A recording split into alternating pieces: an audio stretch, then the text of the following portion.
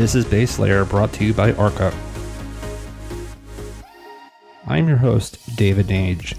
This is Base Layer, where institutional investors come to learn about crypto. Welcome back to Base Layer. This is David, and this is your new episode with Steven and Silvio from Algorand. Algorand has a proof-of-stake protocol, the first of its kind, according to them, to support the scale, open participation, and transaction finality for billions of users, all backed by sustainable business and a renowned team of experts. Now let's talk about some of those experts because they're pretty phenomenal. Silvio Micali has been a member and faculty of MIT Electrical Engineering and Computer Science Department since 1983. His research interests are cryptography, zero knowledge, and secure protocols, and is a co-inventor of probabilistic encryption, zero knowledge proofs, verifiable random functions, and many of the protocols that are the foundations of modern cryptography. Now, Steven also has a very interesting and profound career. Steven is the CEO of Algorand, responsible for overall business and vision. He's a serial entrepreneur and most recently the co-founder and executive chairman of Fuse, where he was responsible for corporate strategy. Under his direction, the company transformed the way enterprises view collaboration as a key driver of business visibility, process improvement, and results. Fuse has over 700 employees now and servicing over 1,500 enterprise customers. And so this team came on today onto the show, onto Base Layer, to talk about Algorand. And one of the things that we talked a lot about is the trilemma. The trilemma, for those that don't know, is can you have blockchain that has security, scalability, and decentralization? There have been conversations that you kind of have to maybe give up one of those. Maybe you have to give up security to get scalability and decentralization. Maybe you have to give up decentralization to get to scalability and security. Well, according to Silvio, and he's been at this for 40 some odd years, you don't have to do that, and they actually feel that they've kind of cracked the code on this, and they have a system out there that could really be interesting to a lot of people. I'm not going to talk much more about it because I want you to listen to the show, and I want you to listen to Silvio and to Steven and let you get a sense of what they're doing there. So again, remember, nothing on Base Layer is investment advice. Please do your own research. And on the flip side, you're going to hear the show with Silvio and with Steven. Enjoy.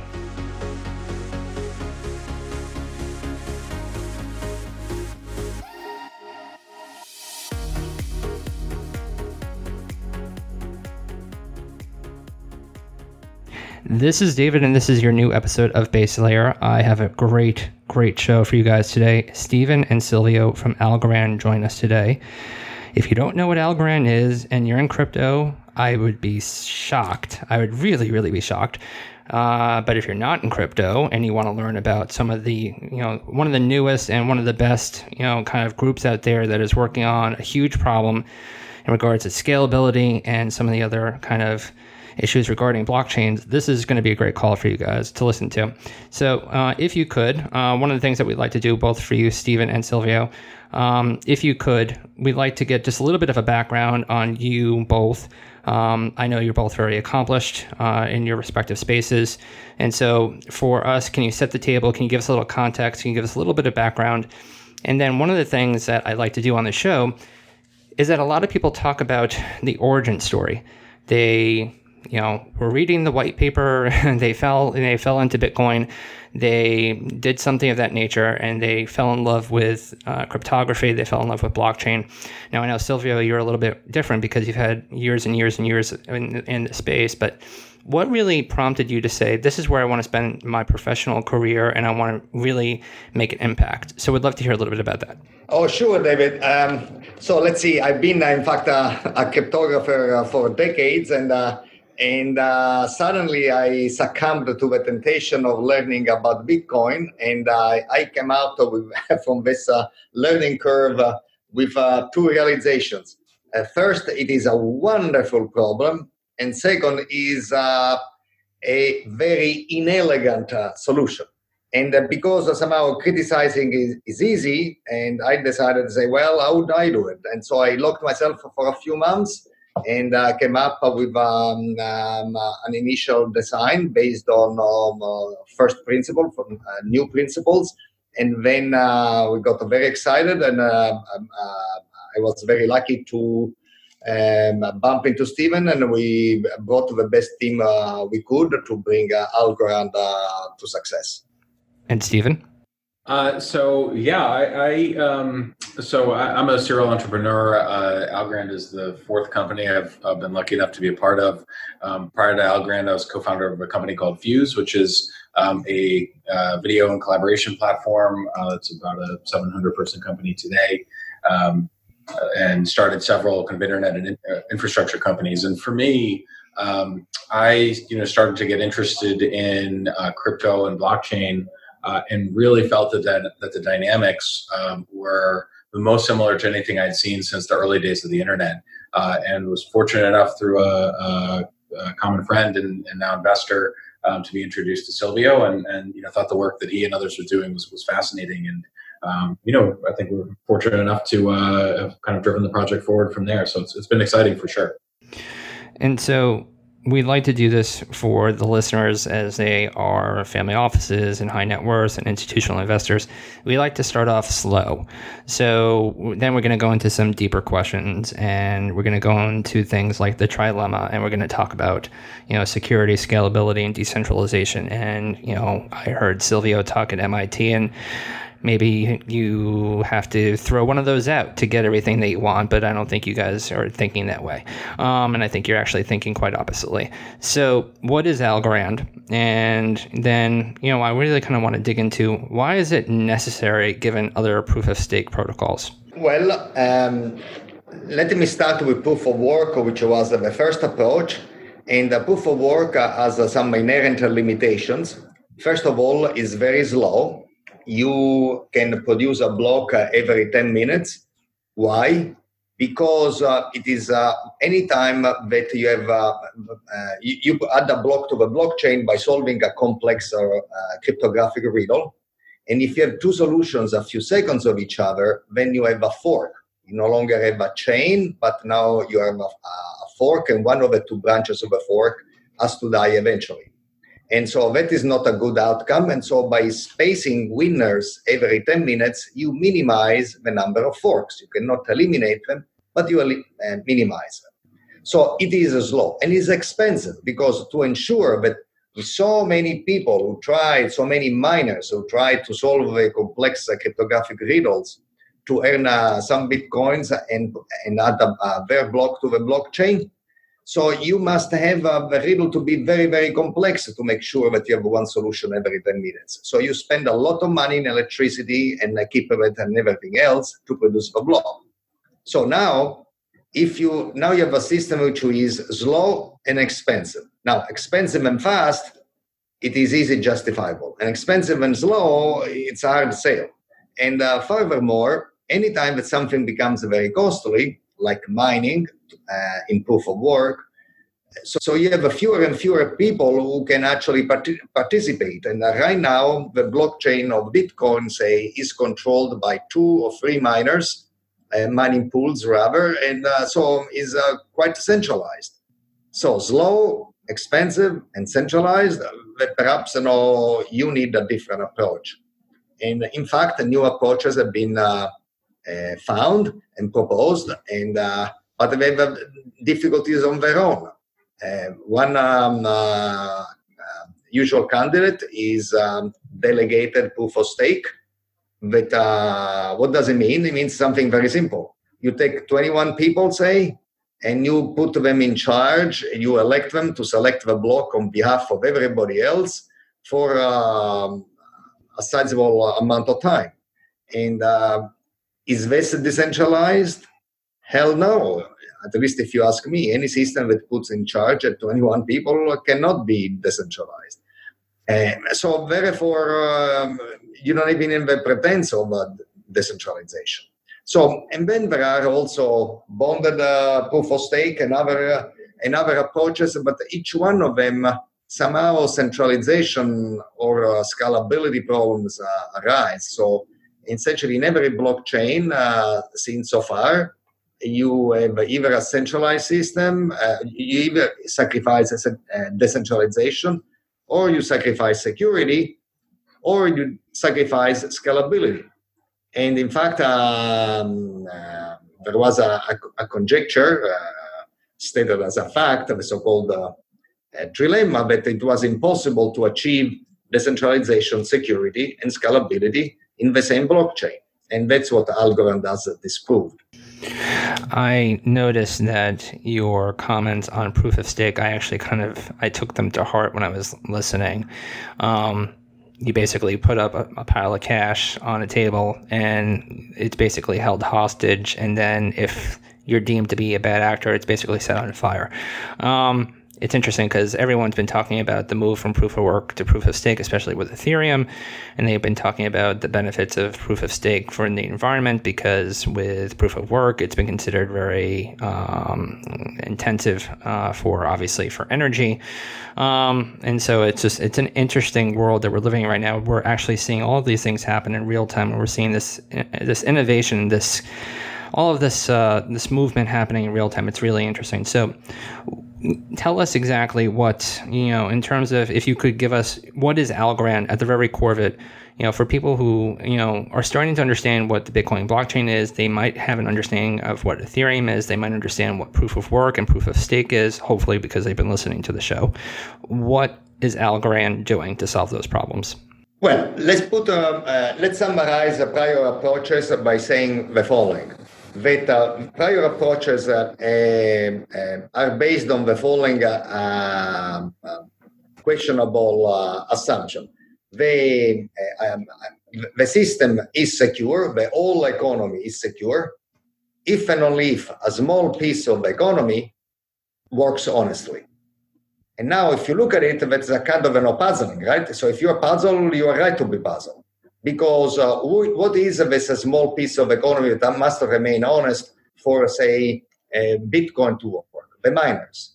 What is this piece of economy that has to remain honest for delegated proof of stake of work? The delegates themselves, the 21 people.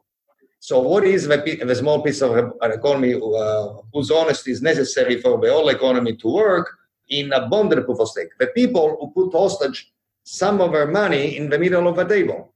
So whenever the security of the whole depends on the honesty of a small piece of the system, you have problems. So what Algorand does, essentially, he works on a different principle.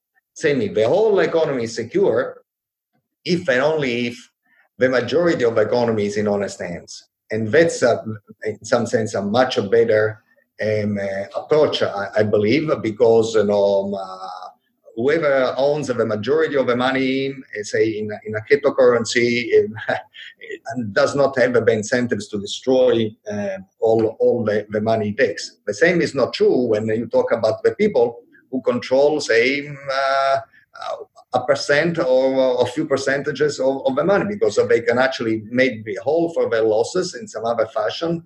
And you can actually find and bribe them into becoming a collaborators to bring down the whole system.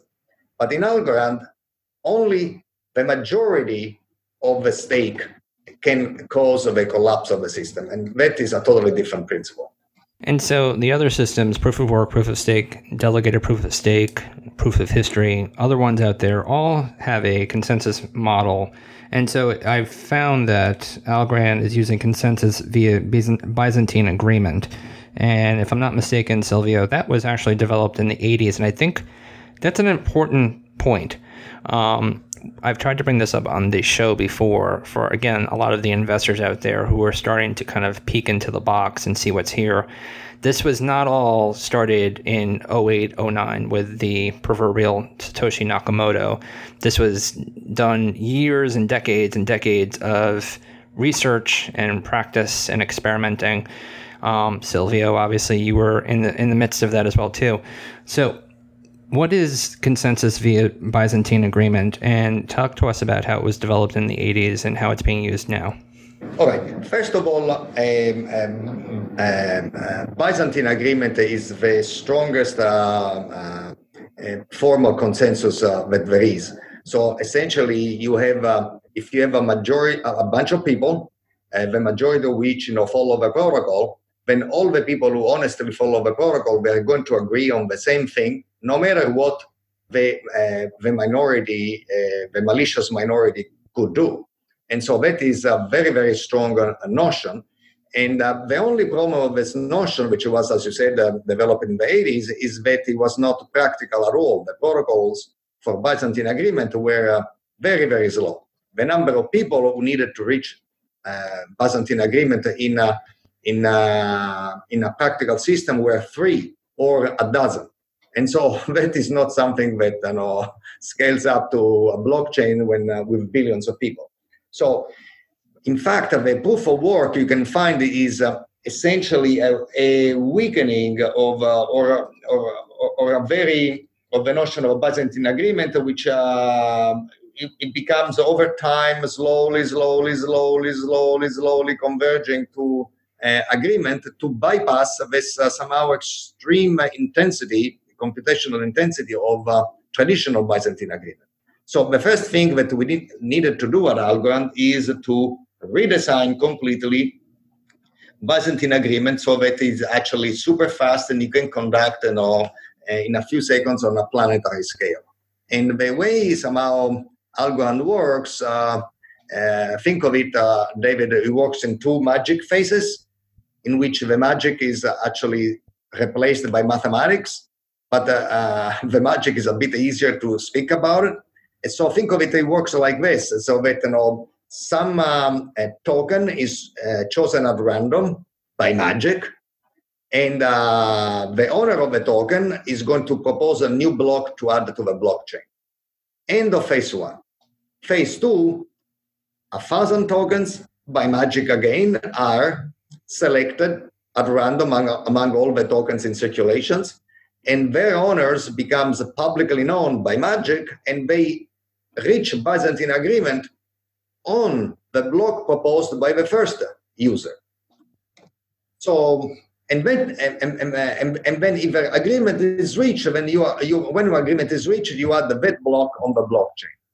So why do you need 2 phases? And the first phase is not enough, because in any society, and a blockchain is no exception, you're going to have a percentage of bad actors, maybe 1%, maybe 10% in a very dangerous society, maybe 20%, but not the majority of society, right? Because after all, a society is but a group of people whose majority follows a rule. If nobody follows the rules, there is no society whatsoever.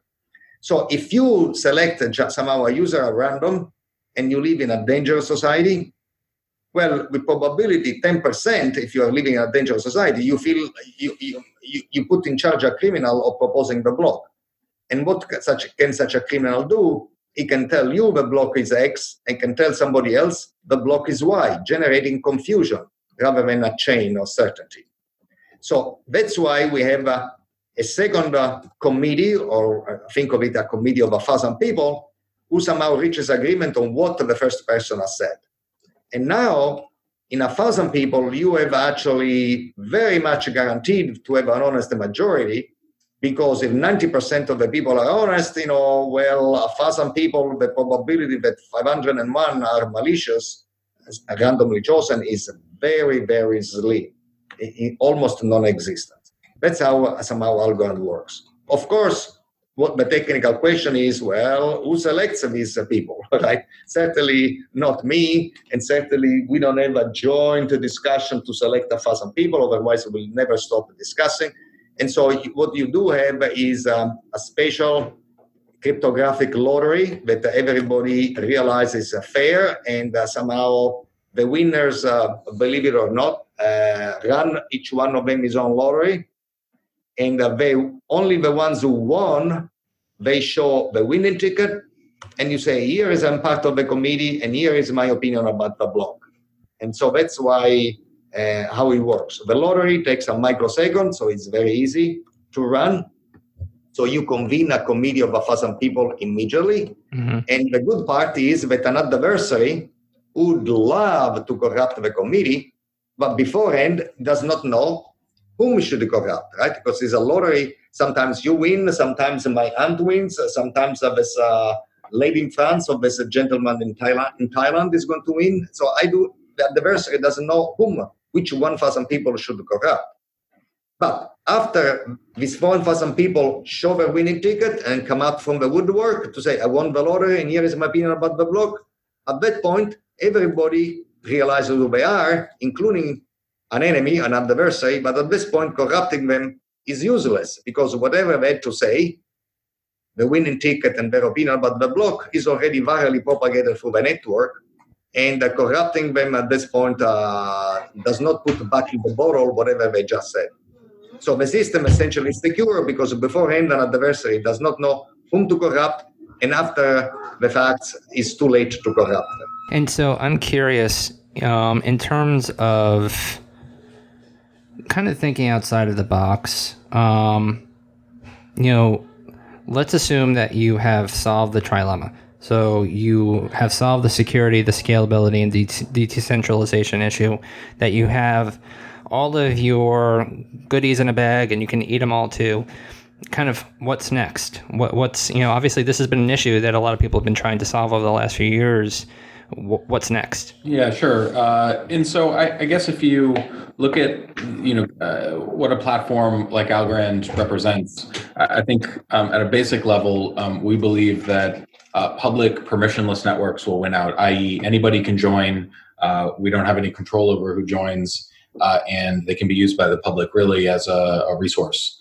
And when you think about public platforms, I think one of the interesting things about blockchain is that you need not only a public network, but we also believe that you need economic management of a currency, and I think that's something that's still being contemplated. But in our mind, that means that you need diversity of financial instruments in there. So we think of really kind of three things. One is, continuing to innovate and evolve the core technology. Silvio has just recently published a roadmap of the next 6, all very interesting and necessary technologies that we think layer on top of kind of the primary protocol. The second is thinking about how we put the right primitives, the right plumbing in place for developers. And one of the things that we've really looked at is simplicity. Today, only about 200,000 developers are building in the blockchain space, but there's over 20 million that aren't. And one of the things that we've really observed is that simplicity in terms of the way our libraries are written, the way people can leverage existing tools and really build hybrid applications is going to be very important as new developers enter the market that may not be as interested in understanding all the details of the core technology, but want to know that a platform like Algorand exists and does solve kind of the inherent problems that are difficult in computer science here. The other is we think that increasingly digital assets will take many different forms, and there's a need for many different types of financial instruments that people will want to kind of bring online and bring into the decentralized world. And that more broadly, what we're creating is a decentralized economy, and that there'll be very different kinds of participants that need to have agreements with each other, and that the blockchain is very good at both verification and generating proofs. And we're really leveraging its power in that way. And so I think just like the Algorand protocol itself really represents a novel approach, the way we're thinking about creating a diverse financial ecosystem and economy, and really enabling developers to use the knowledge they already have to create decentralized applications and really new types of assets is what gets us excited. And what we found is that there's a lot of developers and a lot of companies out in the market that have been trying to bring their ideas to life, but because of the scalability or other concerns with other platforms, haven't really felt that they'd be in a position to do that. And so we're really excited to launch the platform and start to see some of those applications get out into users' hands, and also hear feedback from the market on what's needed and what's sort of the next use that to help inform kind of the next wave of innovation that we drive. So getting into that, there's been a lot of buzz about Algorand this week, and so would love to hear kind of what's been going on there. There's now a Dutch auction, and would love to hear kind of how that came about, how that's a process. I have not seen other systems out there, Bitcoin, Ethereum, none of these others have really seemed to do that. Explain a little bit, if you could, just about what that process looks like and why you guys decided to do that. Yeah, so we're really excited about that. And I guess just to kind of explain how our ecosystem works a little bit, Algorand Inc., which is the US company where Silvio and I sit, is really focused on research and releasing open source software. The Algorand Foundation, which is based in Singapore, is who announced the launch of the public Algorand network, or public network based on the Algorand software. And there's pre-launch scheduled for next Wednesday, the 12th. And then the first auction from the Algorand Foundation will happen on June 19th. And, one of the things that was sort of considered early on is that at Algorand, we didn't want to pre-sell any tokens in the market. And also the Algorand Foundation feels strongly that they shouldn't be responsible for determining, what the value or price of the token is. And using Dutch auctions, which is similar to what many central banks use for bond pricing and whatnot, which is a form of auction that wins at the lowest price that can be the lowest price that clears the auction based on the bids. And so we think that would be an interesting experiment. But one of the things we also believe is that it gives every user who requires tokens to power their applications or needs tokens to be able to transact an equal shot at getting them and ensures fair pricing for all. And one of the additional elements that's part of the foundation's auctions is that there is a refund policy that comes along with those tokens where users have a year to transact with them, and after that period have an opportunity to come back and receive a refund for up to 90% of the value provided. And so, I think there's a lot of thought has gone into how not only the network and underlying protocol works, but also how we create an environment for users to come in and use the system for a variety of purposes, and perhaps avoid some of the issues that have existed for other folks in the space. So imagine this all works, because to this point, it seems that a lot of this has been theoretical. A lot of people have been trying to get this to work, and obviously Bitcoin has been now working for 10 years in the system. There are obviously issues with that, with transactions per second and scalability and other issues. And then Ethereum obviously, moved to create a newer kind of system, especially with smart contracts. And then we've had lots of other different iterations. We've had people trying to really figure out how to use these things, and I say these things, blockchains. So if this works, if Algorand works, and we hope it does, what happens in 5 years? What are the use cases? How is this going to start to be used out there? And I think that really helps people visualize how this could potentially have an effect on economy, on society. What happens in 5 years? Sure. Well, I'm just before I answer that question, I just want to back up for sort of and address sort of the point of whether this works and sort of what some of the use cases might be. We just published a blog on our website yesterday, sharing some of the throughput, transactional data, and also a number of use cases in terms of how people are using the tech. So that was a leading question. That might be interesting to people. I think if you take a step back, though, at sort of the market in general, I think there are a lot of dynamics out there right now, and definitely we see questions as to whether kind of the big tech companies that are the incumbents today are who people want long term to be stewards of their information, of their personal information. And I think there's been other trends just sort of demographically that are maybe somewhat lesser known. 20 years ago, there were 40 big banks in the United States. Today, there are 4, and the 4 command twice the money that the 40 did. So there's been, concentration and centralization in a lot of different areas. And I think when you couple that with the fact that, over 2 billion people in the world don't have access to modern financial tools at all, this is a way to really democratize finance at a scale that hasn't really been seen before. And I think when you kind of juxtapose that with the fact that 6% of all GDP in the world is lost every year in the form of transaction fees, there's a tremendous amount of wealth creation that simply isn't happening. And so we think that definitely there's an opportunity to reshape, big swaths of finance and the way people transact today.